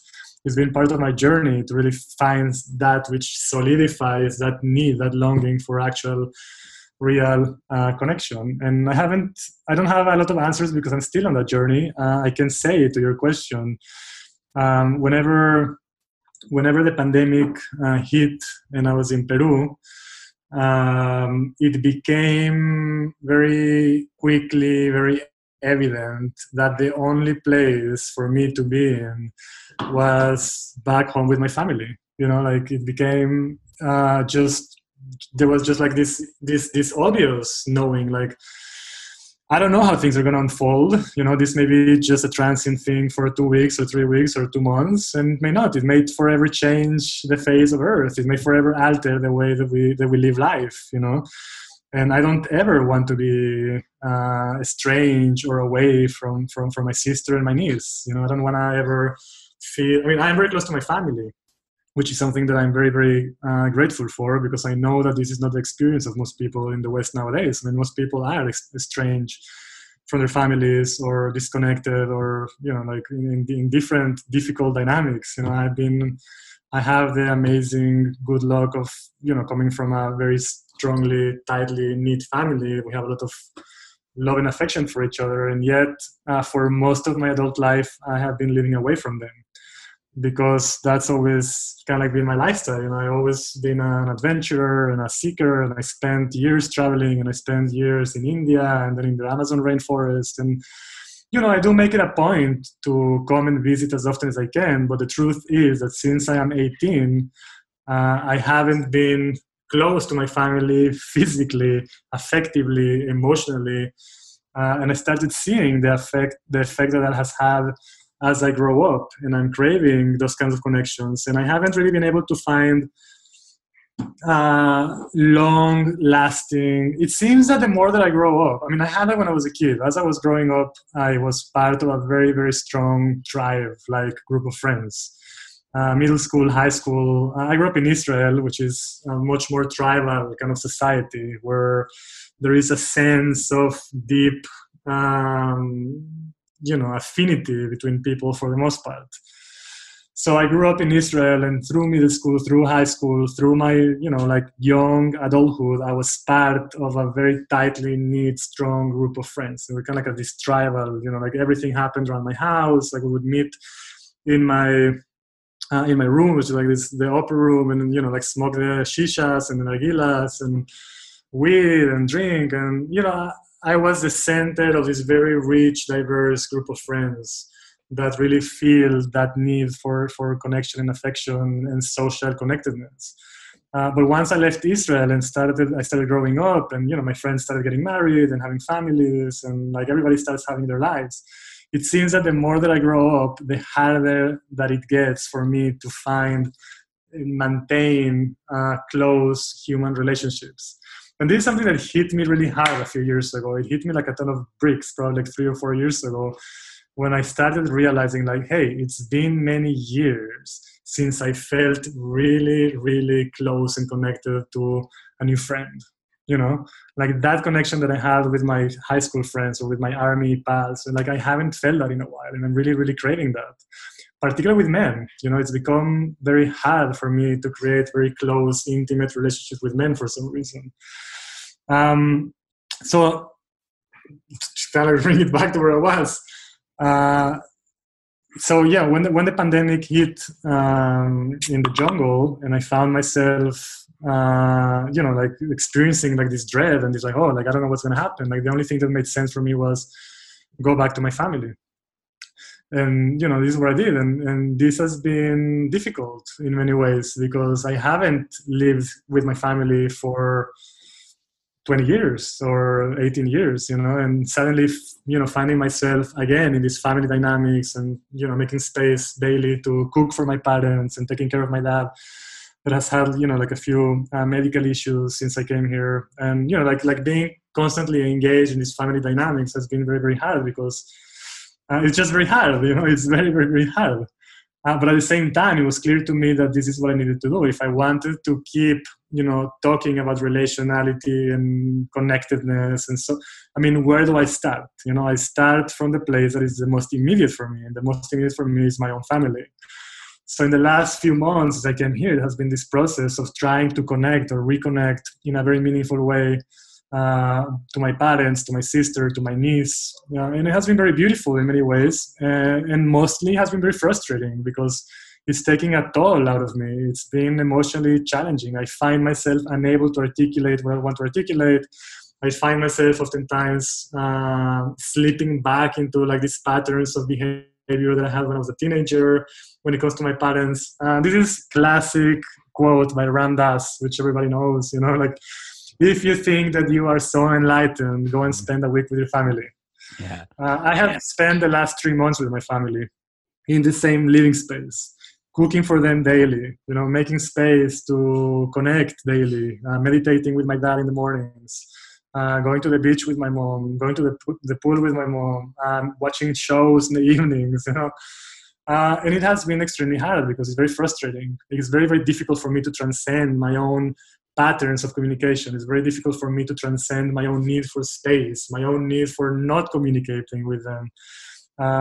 But at the same time, it's very clear to me that no matter how frustrating it gets, or no matter how difficult it is, this is the first hurdle that I have for me to really be able to walk the walk that I talk and say like, hey, yeah, I'm craving connection, I'm craving community, I'm craving like deep, intimate bonds. And as long as I'm, like this is the first step, is like creating that with the people that are closest to me. After I manage to do that to a satisfactory extent, where there's like a clear channel of communication, where the frustration is lowered to a minimum level, where I'm able to go to my mom or to my dad and say like, hey, like I really need support, like asking for help for my parents is very difficult, particularly when it comes to emotional issues. Like my mom, she sees me, right? And she's like, hey, like you're not doing well. And I'm like, no, I'm not, like I'm really stressed. It's very difficult for me to really engage in that level of authenticity and vulnerability with my own parents, which is, it's funny because in the last 4 years, I have been practicing that with strangers over and over and over. At the temple, if I'm leading a workshop, I have a group of 24 people and we have a sharing circle. And I will say like, the first thing that I would say is like, hey, like, like this is a sharing circle and I encourage everybody to be as open and vulnerable and authentic. So you can really share with us what are the things that are weighing like really heavy on your hearts, your deepest fears, traumas, so on and so forth. And people respond great. For the most part, people are very good at, transcending their own limitations and in front of a group of complete strangers, becoming emotionally naked, that are really sharing things that they never communicated to the closest people in their lives before. And it turns out it's infinitely easier to do that in that setting with a group of strangers than it is to do with actual people that are closest to our lives. For me, that's true 100%. It is so easy for me to become vulnerable and like speak my truth and like, like emotionally naked in front of strangers. But when it comes to my own family, it's impossible. Like, how do I say these things to my mom? How do I say these things to my dad? And it shouldn't be like that. I don't think that it should. I think that's part of the thing is like, hey, like how can we bring those insights that we learn in these medicine environments, and we practice those things in those micro environments with the people that actually matter the most to us. So that's kind of like the practice that I'm bringing with me from 4 years of facilitating workshops and drinking medicine. It's like, hey, like these things are much easier in front of a group of strangers or, anonymous people or people that we're not necessarily emotionally invested in, as closely as we are with our families or our closest friends. But how can we adopt those same frameworks of really allowing ourselves to be vulnerable and open and authentic, in these micro settings? So for me, that has been the main challenge, and it continues to be a challenge. How do I hold space for myself and my family in really being able to express, vulnerabilities? So yeah, other than my family, where I am now, my priority has been seeking like-minded people, connected community, having shared projects and so on. The pandemic is very tricky because even in Mexico, that is basically pretty open. It is still not as, open as it would be normally. So there's a lot of people, including myself, that are still very reticent to go out in public spaces. The isolation is real, but within the boundaries of what is possible for me or what I allow myself in this situation of social distancing, then my priority has been to find like-minded people that I can co-create something that I'm really lacking in my life, which is like that real sense of kinship and community. Yeah, and this is also what I encourage in all of my clients, and this is what I encourage first and foremost in all of the guests that I have had throughout the last few years at Temple, like say like, hey, like your integration is going to include, in a very, very prominent way, your capacity to create community and to build for yourself strong support networks. Otherwise, it's going to be very difficult in the long run. Yeah. Wow. Yeah. I mean, it's just so valuable too, to be participating in these, like you talking about that and sharing that. And thank you for doing so with, this audience of thousands of strangers. But it is easier. It's this paradox, right? It's like we go out and talk about all these things and they're sort of in the abstract, but we know they're not in the abstract, but then when we have to practice them in interpersonal relationships and familial relationships, it's like, that's where the rubber hits the road. Yeah, it's something that I definitely, but you sharing that took me out of the abstract. It took me out of sort of the bigger kind of picture things, and it really put me into thinking about my own family and my nieces and nephews who I haven't seen in a while, and I FaceTime them and stuff, and I want to go back to New York and I want to see them, and how important that is, and how that is something that gets lost in this machine of production and consumers. It's like, well, what about cooking a meal with your family, being there with your family, just listening to some bullshit that your mom's saying, but you love her, so you sit there and you listen to it, and you're there with her and you take her seriously and you love, and I've been practicing your upbringing very almost identical to mine as well. And I left at 18 and all this stuff. And, but I've been practicing more immediate awareness of compassion in the moment with my family. So when I talk to them, I will say like, hey, I just want to let you guys know, that I really care for you and I love you very much. And I couldn't have most of the time when I talk to them, and I remember like one of the first times I did that, like my dad just being like, okay, well, all right, take care. And, I'm just like, dude, I'm expressing, this, like, I want to share with you the how grateful I am to have you both in my life and that you're still here and, that I care for you and I think about you and I'm proud of you and I hope you're proud of me, and all this stuff. And my dad was just like, all right, well, be well. Like, and I ended it with like, I love you and I love you very much. And, but they come around more. My mom's always been like that, but my dad, he's come around more since, like, he'll say he loves me and stuff. But I want to bring that up more so because I just feel like you were saying, at the end of the day, I mean, come on. I mean, at the beginning of the day, what's more important than the love and connection with family? And then the people that you consider to be family, that are extended family as well, Yeah, and this is where it begins, because once, I mean, this is my view, but once that is established, then it becomes easier to keep expanding that circle of connectedness and closeness to other people, to include also like, larger tribes and larger communities and so on. But I mean, it has to begin from the bottom up, Yeah. Well, thank you for participating, Brother Adam, in my tribe, vibing with my tribe to higher levels of consciousness that we here will then send to the people, to the masses, to be a part. And they can be a part for only $12,000 a month. They can join our tribe of the Sacred Brotherhood tribe. I'm being a little tongue in cheek, but I'm being totally tongue in cheek. Yeah. But no, there is, there's seriousness to that, because it is like, yeah, we want to have a tribe, we want to have a brotherly connection, that sort of thing. But I'm obviously, you get the joke that I'm making. So, yeah. Cool, man. Well, dude, this has been awesome. I mean, it's so cool that we can just connect and just start riffing on things, and then it becomes a podcast and people get to listen to it. And I think people get a lot of value out of this stuff, especially from the personal stories. Maybe we'll end on more of a positive note. What are you doing today? What's going on? What's exciting in your life, and what are you looking forward to right now? Yeah, I mean, great. I had a bunch of different plans lined up for this year, which were either postponed or recalibrated. But yeah, I mean, I'm finishing my PhD, So I have a doctoral dissertation to hand in by the end of next year. Part of that is residence that I was supposed to be doing this year at the Center for Psychedelic Research in Imperial College in London, which is nowadays kind of this leading institution in the scene of psychedelic research.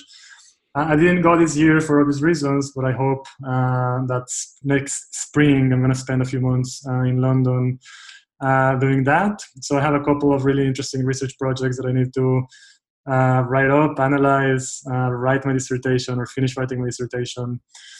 So that's keeping me busy. And yeah, I mean, other than that, I'm seeing some people for integration and therapy relationships. So at the moment, this is via Zoom and some presential, so kind of like branching out into other aspects of accompanying different processes and caretaking and so on. Yeah, and I have a few local projects going on here, looking for land to build something. I'm in touch with some really good people in this area to do really amazing projects together, but that's still preliminary, so I'm going to hold back a little bit from those things. But yeah, I mean, there's really exciting, promising things that are happening. But I mean, I think the most important thing, and I think this is Wait, we're breaking up. We can't freeze on the most important thing.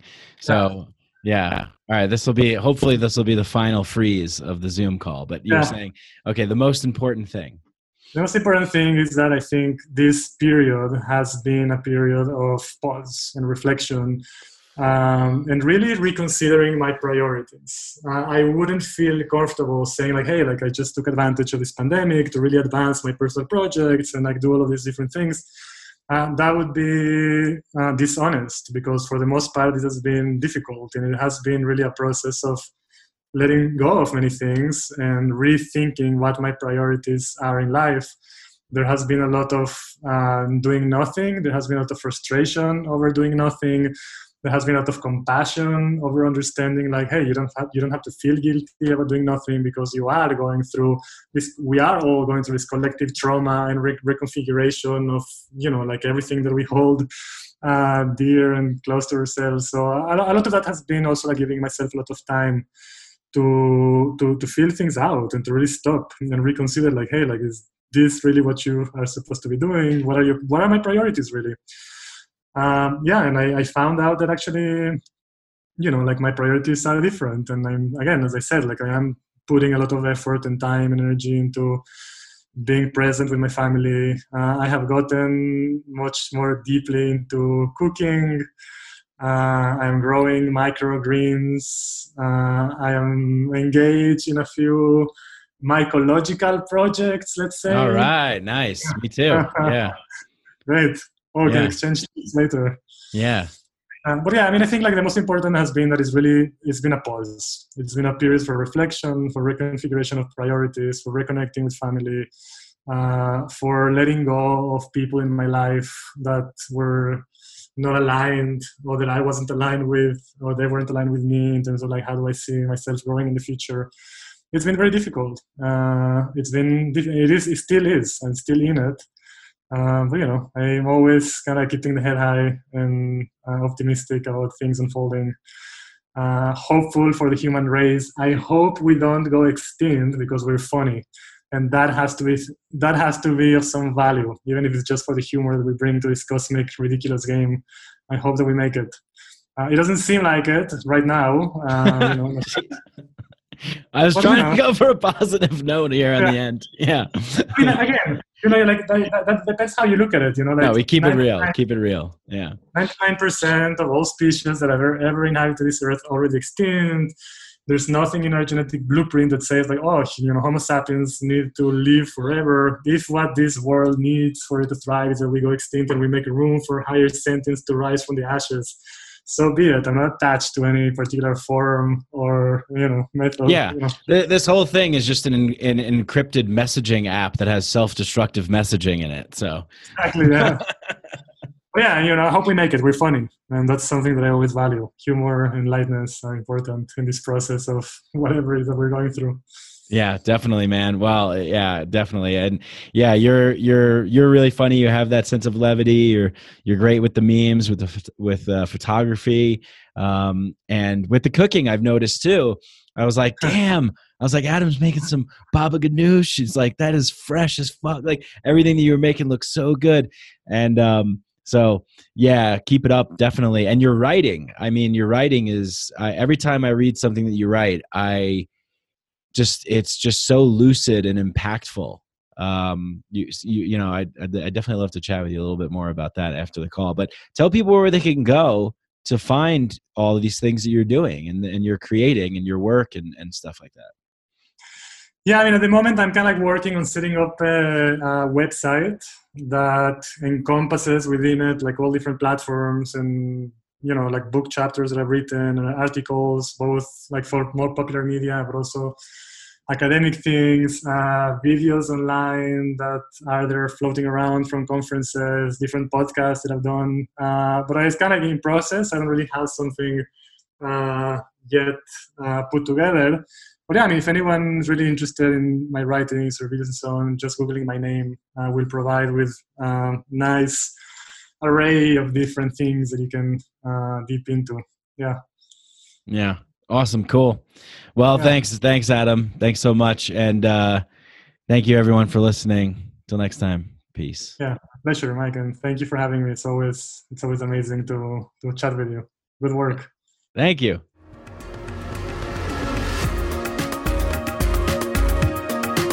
Hey, thanks for tuning into the show. Hope you guys enjoyed that episode as much as I did. All the links are in the show notes, show description. And to support Micadelic, you can leave a 5-star review on Apple Podcasts. You can become a patron and get access to all kinds of bonuses like the private Micadelic Inner Sanctum Discord chat group, bonus episodes, more goodies, merch, things of that nature. And check out our sponsors, sheathunderwear.com. Go to sheathunderwear.com. Put in the code Micadelic. Get 20% off everything at sheathunderwear.com. It's awesome underwear. Go check it out. And check out Student Loan Tutor. Schedule a free evaluation. StudentLoanTutor.com. Tell them I sent you there. Thank you so much, all of you, to everybody who supports this show. Thank you for all the love and support, all the kind words. This show wouldn't be possible without you. You know who you are, and you know what to do if you love things. Tell people about it, share it, like it, subscribe, and stay tuned for more awesome episodes like this. Shout out to Danny Barnett and Galaxia for the intro and outro songs. And of course, to all you out there, much love. Peace.